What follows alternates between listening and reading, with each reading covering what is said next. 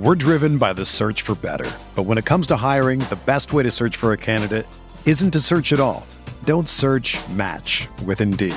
Indeed is your matching and hiring platform with over 350 million global monthly visitors, according to Indeed data, and a matching engine that helps you find quality candidates fast. Ditch the busy work. Use Indeed for scheduling, screening, and messaging so you can connect with candidates faster. Leveraging over 140 million qualifications and preferences every day, Indeed's matching engine is constantly learning from your preferences, so the more you use Indeed, the better it gets. Join more than 3.5 million businesses worldwide that use Indeed to hire great talent fast. And listeners of this show will get a $75 sponsored job credit to get your jobs more visibility at Indeed.com/Blue Wire. Just go to Indeed.com/Blue Wire right now and support our show by saying that you heard about Indeed on this podcast. That's Indeed.com/Blue Wire. Terms and conditions apply. Need to hire? You need Indeed. What's up, y'all? It's Drewski, and I've teamed up with Mountain Dew to produce a hilarious new basketball podcast called The Dew Zone with Drewski. Learn the backstories of your favorite ballers and celebrities like Jamal Murray. Did you have like a favorite team? Was it the Raptors at the time or no? Was the Raptors even started around that time? Come on, bro. I ain't that old, fam. You talking like I'm 50. Taylor Rooks, Asia Wilson, and many more. You won't want to miss this. Listen to The Dew Zone with Drewski on Apple Podcasts, Spotify, and wherever you listen to podcasts. Support for this podcast comes from U.S. Bank. When it's time for a new credit card, the best ones do way more than just buy stuff. And that's why U.S. Bank offers credit cards that make every day more rewarding. Earn cash back, score points when you shop, dine out, travel, or binge watch, or get a low intro APR. U.S. Bank credit cards were designed to fit your lifestyle. So make every day more rewarding and check out usbank.com/credit card. U.S. Bank credit cards are issued by U.S. Bank National Association ND. Some restrictions may apply. Member FDIC.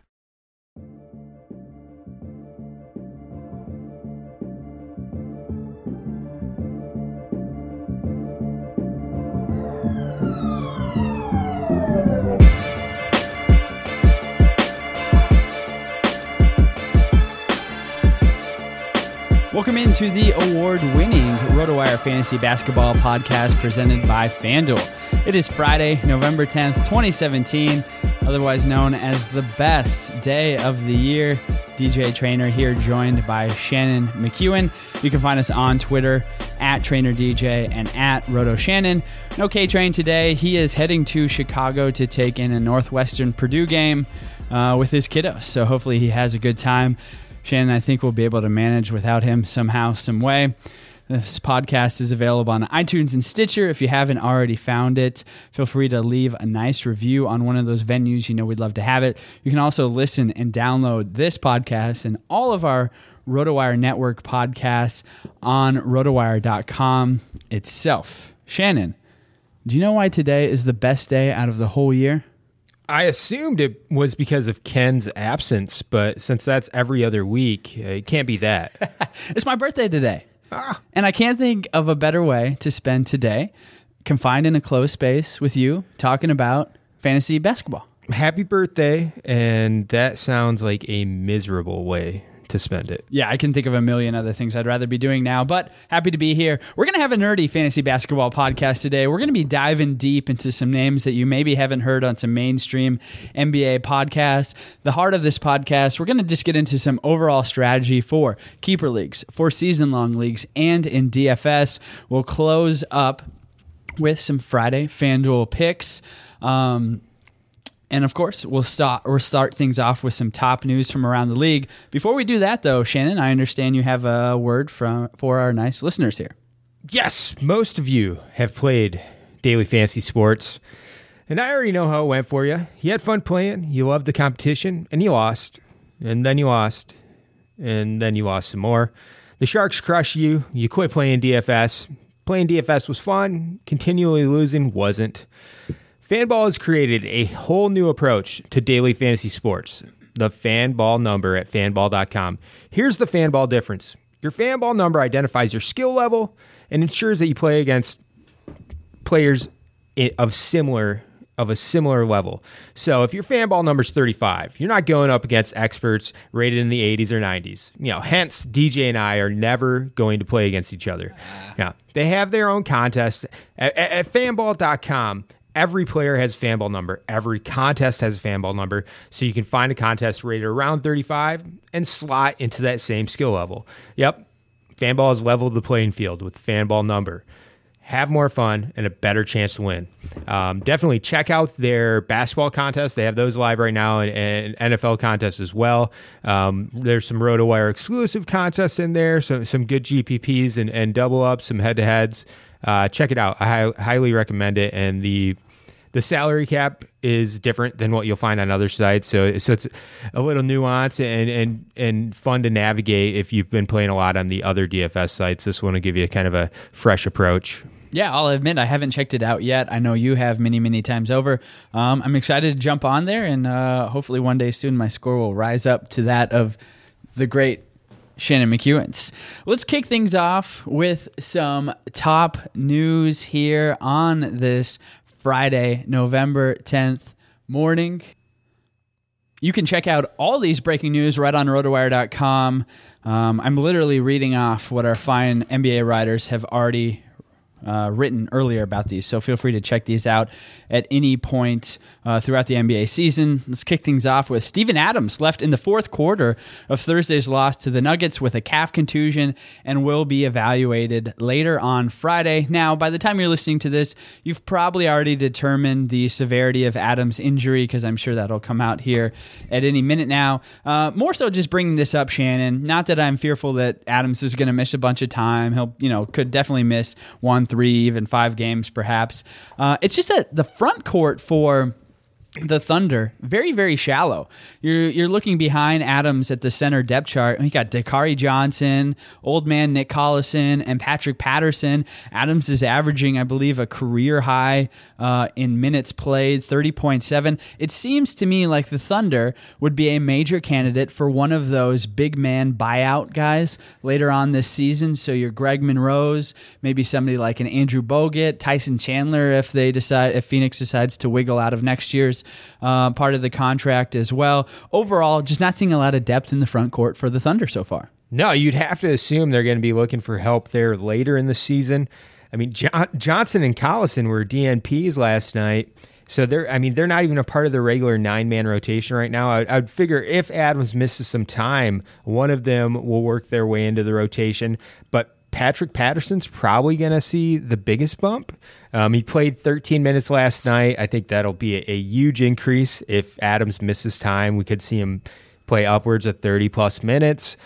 He's not going to be a revelation from a fantasy standpoint, but he might be worth running out in deeper leagues just as a short-term plug-in or a cheap DFS option. I'm not high on the production that he'll offer you, though. Yeah, definitely. And I wouldn't be concerned for Adams' value heading on into the season that, they're going to add somebody like a Tyson Chandler or Greg Monroe per se. Adams still had a lot of value when Enes Kanter was coming off the bench behind him. So no worries there. In fact, Adams is having a career year right now. So kudos to you if you picked him up in pretty much any format, because his value right now is a little bit higher than where he was getting drafted for sure. Let's keep it moving here to Shannon's new favorite player in the league. Nicholas Batum has progressed to 2-on-2 contact work in practice and is targeting Wednesday against the Cavaliers as a possible return date. It's not often that you say they've progressed to 2-on-2 work, but could also play within a week. You've been just sending me message after message after message about Batum, how Batum is a top 40 player based on averages over the 40-year. So here's your platform, Shannon. Tell the fine folks about your new favorite NBA player. I don't need to defend Nicholas Batum. Nick Batum is a good fantasy player. Everyone who plays fantasy for the past 7-8 years knows that. I mean, he's a perennial top 40, top 50 type. I just like rubbing it in your face because I have him stashed on a couple benches. And the fact that my teams are already unstoppable in those leagues, and now I'm getting a top 40, top 50 type back in the mix, and I can bench someone like, I don't know, Justice Winslow or some other bum and start Batum instead. I mean, yes, you should be trembling in your boots. Yeah. So easily, based on that soliloquy, you can see how there's not real any argument here aside from Shannon and I just bickering about usual stuff. My team's better than yours. I love Nick Batum too. Somehow we got caught up in this argument about Nick Batum. I love him too. I think it's awesome that if you grabbed him because he's coming back so soon, that he's going to be super valuable. And he does have the potentiality to be a top 50 player at the end of this season if his health continues on once he does come back. He really isn't going to miss that many games. No, and if you're in like an 8-team league that for some reason he's not stashed because there's not an IR spot or whatever it may be, now's the time to pick him up. If he's available in your shallow league, definitely pick him up. He's better than some of the options you're running out right now. If you're starting like a Jaylen Brown type and Batum's available, you want Batum over Jaylen Brown. Yeah, that's great advice there, Shin. I will say, if you're in an 8-team league, which I am in a couple of them, and it's head-to-head, he better have already been selected. I get so aggravated with people, which is fine because I'll just take advantage of it in the leagues that I'm in, when guys like Zach LaVine, Nick Batum, Jabari Parker aren't owned in head-to-head leagues because that guy is going to come through right when you need him to. He's going to be fully healthy. All three of those guys should be fully healthy when your head-to-head playoffs start. I cannot understand why people don't stash guys like that. I agree with you about Batum and LaVine because, especially Batum, we always knew like December was a realistic return date. He's coming back a little bit early. LaVine's been progressing really well. Jabari Parker's a different story, though. He might only play like 10 games this season. Your fantasy playoffs could be done before he even makes an impact because those 10 or 20 games, he could be limited for the first half of them. I'm not buying Jabari Parker, but I hear you. Batum, LaVine, Isaiah Thomas, yeah, in head-to-head leagues, especially if they're, no doubt, 100% if there's an IR spot, those players all should have been drafted. Yep, I'll concede that point, especially if you're looking at the standings right now. And this is only head-to-head leagues. Rotisserie leagues, I can understand not being able to use a roster spot, especially on somebody like Jabari Parker. But as soon as the standings start to make themselves clear in your league, and you're one of those top 4 teams, and 6, 8, maybe even 10 teams in some more forgiving leagues make the playoffs, you better be making a push to grab some of those guys like Jabari Parker, Isaiah Thomas, if you know you're going to make it, because your team really will be unstoppable come playoff time if those guys are rounding home into their own health. Let's keep it moving here. I promise some deep dives. So let's talk about Jarrett Allen, young rookie out of Texas playing for Brooklyn, dealing with that foot issue, will sit out Friday's tilt against the Trailblazers. Reason why I bring him up is I've been a little bit disappointed with his usage so far, and now this is coming for a couple different reasons. He's obviously playing behind Timofey Mozgov. He's had this injury. And I think more so than anything why he hasn't seen just exploratory playing time, I'm not saying he's a really good player by any means, it just seems like a team like Brooklyn should play him, is Brooklyn isn't half bad this year, and so they're actually able to go out there and win games with some lineups where Trevor Booker, Quincy Acey are sliding down to play center. So, I stashed Jarrett Allen in some keeper leagues, in some super, super deep leagues, hoping that he'd break out at some point this season, and because Brooklyn is arguably fighting for an 8 seed in the East, I don't know that he's going to get the playing time that I assumed he would on a bad Brooklyn team. So Brooklyn will not make the playoffs, 1. 2, he's not worth a stash necessarily, but I still do believe he's going to make a minimal impact or a mid to deep level league impact later in the season. It's just going to be later in the season than we want. It's not going to be 20 games in. It's going to be like 60 games in. So you're looking at like some of the guys who broke out for the Kings for the last 20, 25 games of the season last year, that sort of impact where at that point of the season, it'll be after the trade deadline. The Nets will have moved a few guys, maybe bought out a player or two, and Allen's going to be forced to play 20, 25, maybe 30 minutes. Really, his upside comes with his defensive stats, I believe. Yep. So he's already averaging a block and a steal per game in 15 minutes. That's where the upside is. I know I thought about stashing him, picking him up like a week ago in the NFBKC League, just because I need blocks so desperately that I know he'll offer it up once he starts playing. It's just that we're probably, I think I'm like 2 months away from when I'll actually pick him up and stash him. Yeah, that's a really good point, is that I'm not about to go out there and say the Nets are going to fight for the 8 seed, but they're still under the delusion at 4 and 7 where there's an outside shot. So Jarrett Allen's playing time should come, and it should come in bulk at some point this season, but you're right, might be 60 games into the season as opposed to 20 or 40 like we all assumed it would be, because we all just assumed Brooklyn was the worst team in the league.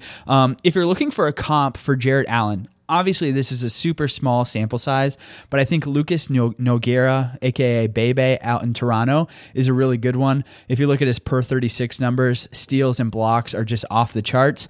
Again, small sample size with Jarrett Allen, but he could work his way into standard league relevancy by the end of the season because he's going out there and grabbing 2 steals, grabbing 2 blocks a game. So there's your deep dive.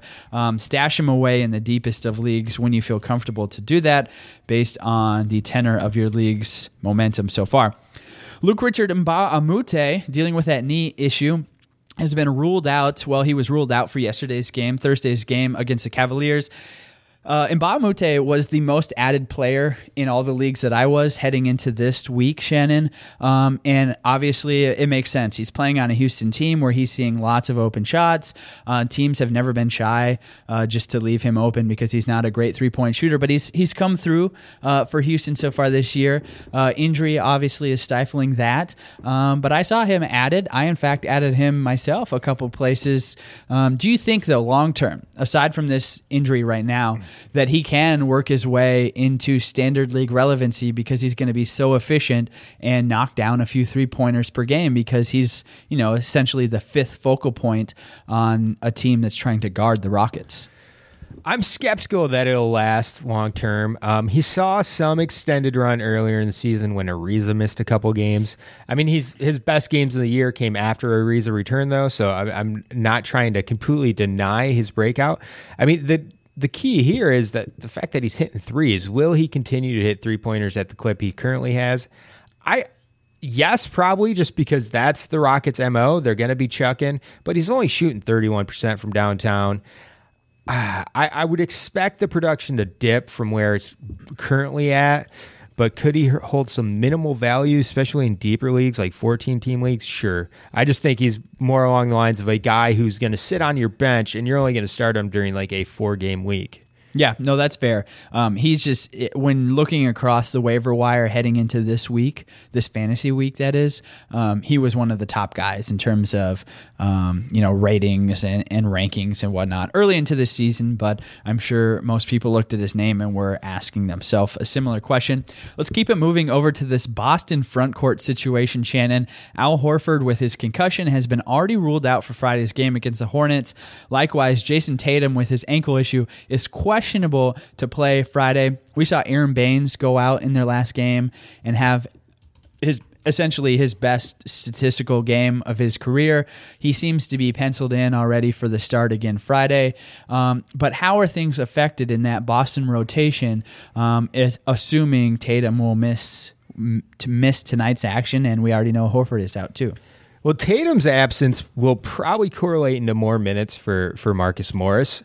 Morris is starting to work his way into shape. He's appeared in a few games now. So his workload's going to increase, even after Tatum is healthy.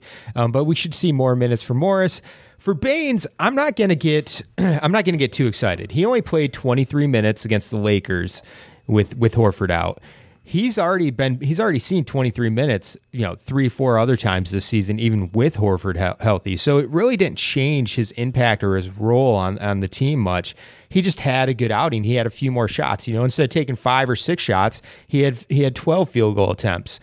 But we've seen Baines have good games. Even back when he was with the Spurs, he would have some really quality games when Duncan was sitting or something along those lines. And the same thing with the Pistons last year. So he'll have the occasional good game.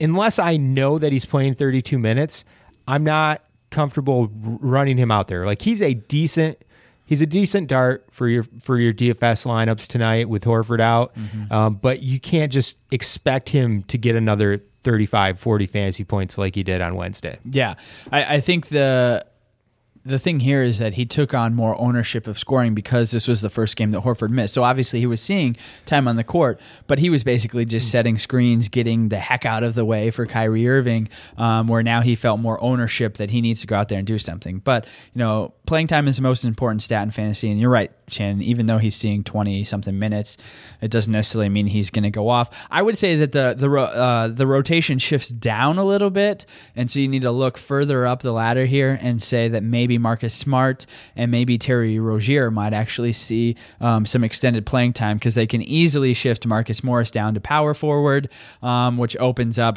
small forward shooting guard for guys like Marcus Smart and Terry Rozier. So keep your eye on them. If you've ever been high on them at any point this season, then you probably should be even higher heading into tonight's game, because they'll find a way to get them more minutes.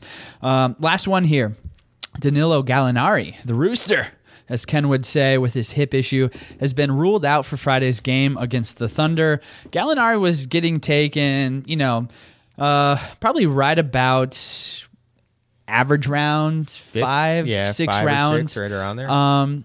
Based on what he's done so far, it was a reach for him. However, him sitting out to deal with this injury seems like maybe he could get back on track, and where he was drafted in 5th, 6th round could be, he could live up to that when he comes back, is what I'm asking you in a really weird way. Rooster's he's only averaging 12.8 points per game right now, but if you look at the line, it's because he's shooting 35% from the floor, 26% from downtown.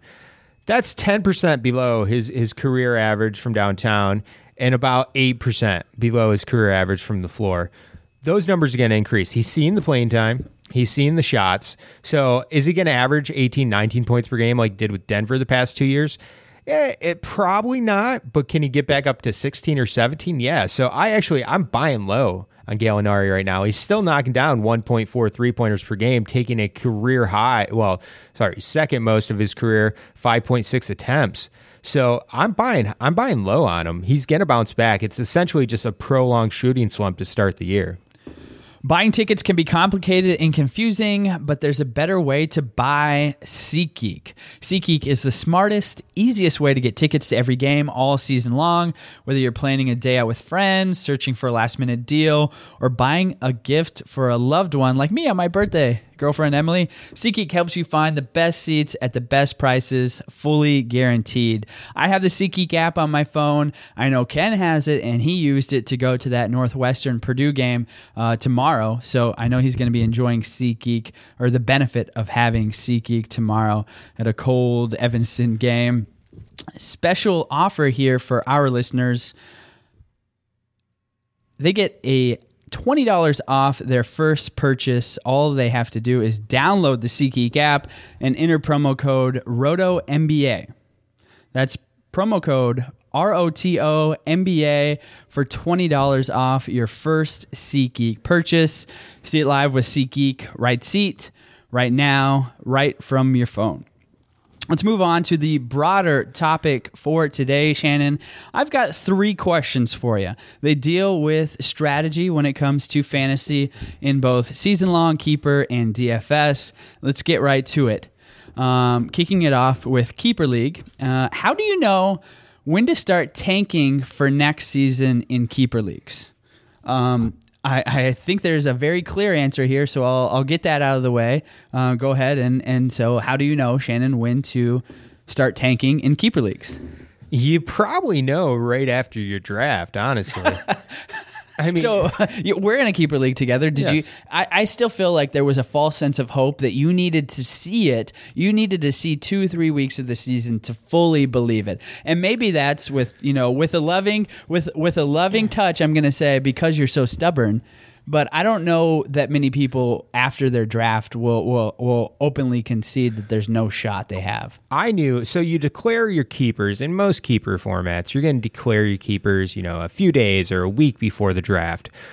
One of my best keepers, unfortunately, in this league was Nick Batum. And I declared him as a keeper. And then 2 days later, the injury popped up, and we knew he was going to miss the first month or 2 of the season.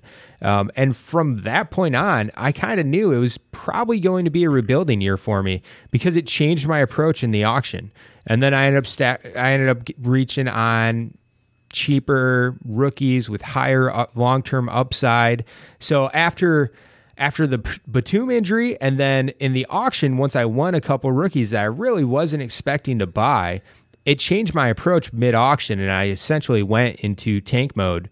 Even like after bidding on 2 players in the auction, I knew I was tanking for this year. That's how pathetic it was. And then it wasn't a matter of me waiting from that point to go full on tank. I was waiting for Dennis Schroeder to have some good games and build up his value. I'm waiting for Batum to get healthy so I can trade him.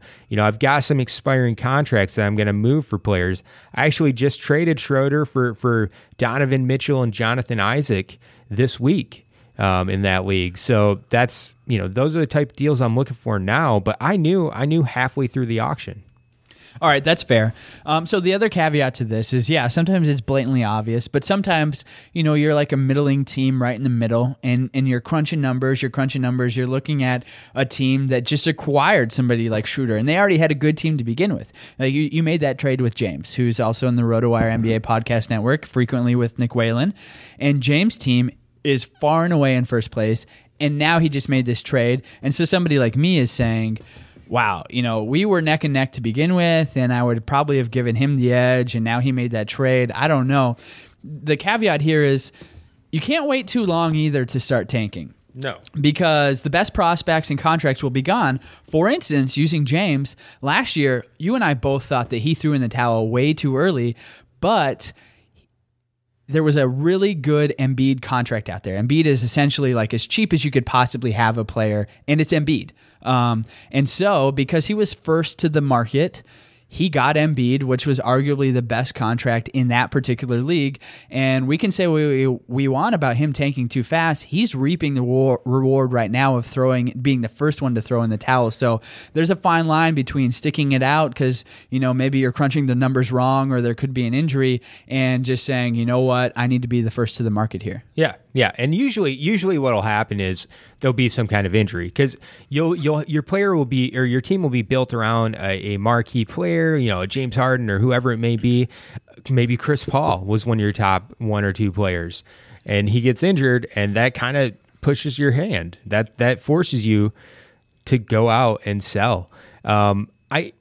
I agree. James is a good example because last year I think he did throw in the towel too early. I thought he could have won last year. Mm-hmm. We both did. Instead, he decided to rebuild, and he's going to win this year. Even before he made the trade with me, I looked at his roster. I'm like, he's far and away the best team. Yeah, and because of that decision last year, hindsight's always 20/20, but I think he could win next year and the year after that because of him throwing in the towel a bit prematurely last year. He's our lead prospect analyst. So of course he's always leaning towards the tank, and that's always kind of what we make fun of him for, but he's definitely going to be reaping the benefits. So you can't wait too long, but usually you feel it in your gut and your head follows shortly thereafter. I mean, if it's a 12 or 14 team league, there's going to be half the teams, if not more, 6 to 8 of the teams are going to be playing for a championship that year, or playing to make the playoffs, or whatever it may be.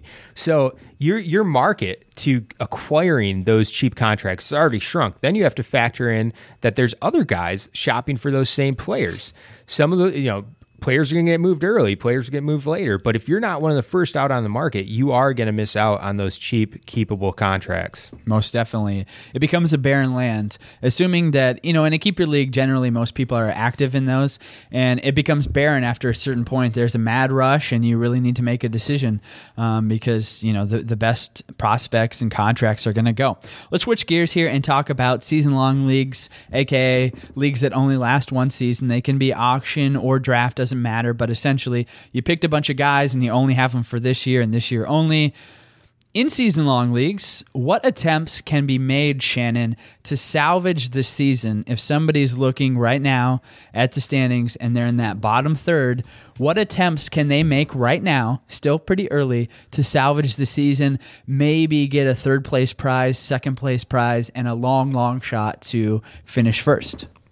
You know, it's tough because in baseball, I would preach patience at this stage of the season. Because baseball, I mean, for instance, in our redraft stake league for baseball, I was in 16th out of 17th place at the end of May, and I ended up finishing in second place. I made very minimal trade movements. It was just sticking it out and knowing that some of the guys I drafted were going to bounce back. But basketball's not the same. A guy you draft in the fourth round isn't going to go from hitting, averaging 8 points per game to averaging 25 points per game in the second half of the season. That's just not how basketball works. So you have to be more proactive in fantasy hoops. The mantra of sell high, buy low. That's certainly one to take. So targeting guys like Gallinari, who are just in a 10-game shooting slump, that's something to look into. Trading, if you have a guy who has extremely high stock or is a very attractive piece for other owners, moving him for 2 quality pieces to give your team more depth and better overall production is certainly something to consider. But really buy high. Buy low, sell high is what I'm doing right now. So I'm targeting guys like Gallinari. I'm possibly trading Andre Drummond, especially in rotisserie leagues, because his free throw percentage is going to drop. It's going to drop. It's great that he's turned things around, done well recently, but he had a dud just the other night, and that his percentage dropped from like 70% down to 64% because of that one outing. It's going to continue to drop. Sure, he'll be improved this year, but he'll have more 0 for 7 nights like he did on Wednesday. So sell high on guys like that and buy low on other guys who you look at it, the production there, the minutes are there, just the shooting slumps or other obvious things that are going to correct themselves are in play. Yeah, and most likely you maybe had an injury, so maybe you drafted Chris Paul, Gordon Hayward high, or spent a bunch of money on that. That's understandable. My biggest point of advice to salvage your season right now, because it's going to become increasingly harder and harder as the season goes along to salvage your season. If you're in the bottom, you need to be proactive. Is you need to trade your 2-3 best players, turn them into 5 or 6 players. So Shannon mentioned that briefly, but you need to spread yourself out and hope that multiplying the players you have, maybe somebody goes off in the second half of the season and that really works out for you. But I think you need to stretch yourself out. So DeMarcus Cousins is having a great year. Trade him for 3 players. LeBron, of course, is having one of his best statistical seasons ever. Try to trade him for 4 players, 4 better players than you have right now. Ideally, 4 players for LeBron are going to be, your humdrum type of guys, but maybe you're increasing your odds of some of those guys going off and having a better, 2/3 of the season than the first third. So spread yourself out, and you really have no other hope. You can't just hope that LeBron plays even better than he's playing right now, because guess what? You're in last place. The rest of your team stinks. So you need to spread yourself out. Lastly here, Shannon, on our broader topics, in DFS, is stacking a good idea like it can be for MLB? And for those of you unfamiliar with the term, it means targeting a game and essentially getting as many players from that game as possible, specifically targeting one team because you think they're going to have a bunch of points or the pace is going to be really fast. Is stacking a good idea like it is for MLB? Yeah, it absolutely is. In baseball, you're stacking against a horrible opposing pitcher. In basketball, you're stacking against a horrible opposing defense. So you certainly do that. And that's why we've talked about Phoenix and Brooklyn and Indiana and Chicago. We've talked about those teams and their games almost every week when we talk DFS. It's because those defenses are all horrible. The games are faster pace. So you'll see that with some of the DFS suggestions we have today. It's going to be those games that have the higher over-unders. You're going to want to stack and pick 2 or 3 guys from each team because that's the highest upside. Those are the guys who, a lot of times, they have a manageable salary amount, and you can work multiple players in your lineup. So I think it's certainly a good approach when you're picking DFS. It's a mixture of that. Finding those guys who are going to get you 50 or 60 points, the studs, and then finding the guys like Aaron Baines for tonight, who are going, should have a bigger role within the offense, should play more minutes because of an injury to a teammate. Fantasy basketball fans, no surprise here. Basketball is back, which means FanDuel is back. Fantasy basketball for the everyday fan. New contest starting every day. That means no busted seasons, even though we just tried to help you out with some advice on those busted seasons. There's something for everyone. Lots of contests to choose from, starting at just $1. All you do is pick a contest, select your players, and watch your score in real time. It's as easy as that. I know Shannon and I play every single day. In just about 2 minutes here, we're going to go over our FanDuel plays for this Friday. Shannon and I are two of over 2.5 million players that have won a cash prize playing on FanDuel. To take advantage of our special offer for new users, that is, sign up today at FanDuel.com/RW. You'll get a free 6-month RotoWire subscription with your first deposit on FanDuel. Just visit FanDuel.com/RW. Void where prohibited. Shannon, I teased it multiple times. Let's get into it. Our Friday FanDuel picks of the day. Now, before we get started, I want to be very clear here that there is a rare case in tonight's slate on FanDuel where most of the competitions tonight do not include the Atlanta at Detroit game. So keep that in mind. You can find them. You just need to go to the 7 p.m. late swap, but there's just not as many. The majority of contests tonight on FanDuel exclude Atlanta and the Pistons, Shannon's favorite team. Keep that in mind. Not entirely sure why they did that, but they did it nonetheless, so be aware. We talked about them a little bit already. Boston front court, monitor that situation here on RotoWire, assuming Jason Tatum does not play. I still like Aaron Baines maybe a little bit more than you do, Shannon, but I really, really, really like Terry Rozier, Marcus Smart for seeing perhaps even more minutes than they usually do. Yeah, I like Baines too. I was trying to just soften the expectations. He's 4,800 on DraftKings right now. The center position's kind of hard to navigate tonight because you essentially you have Baines at 4,800, probably the most attractive cheap option. Mid-range options, you have guys like Steven Adams, who's questionable himself. Paul Gasol, who's old as hell, and then you get to expensive guys. So it's a tough position. I would say if you want to go cheap, Baines is your guy. If you're looking at going for more expensive options, I'm going matchup-based target here, and I'm going with Nurkic. He's playing Brooklyn. It's depending on the odds that you look at, it's the highest scoring game of the night or the second highest scoring game of the night. And Brooklyn's been the worst team in the league against opposing centers. So, Nurkic's been kind of up and down this year. He's coming off one of his worst games of the season, but that was against Memphis.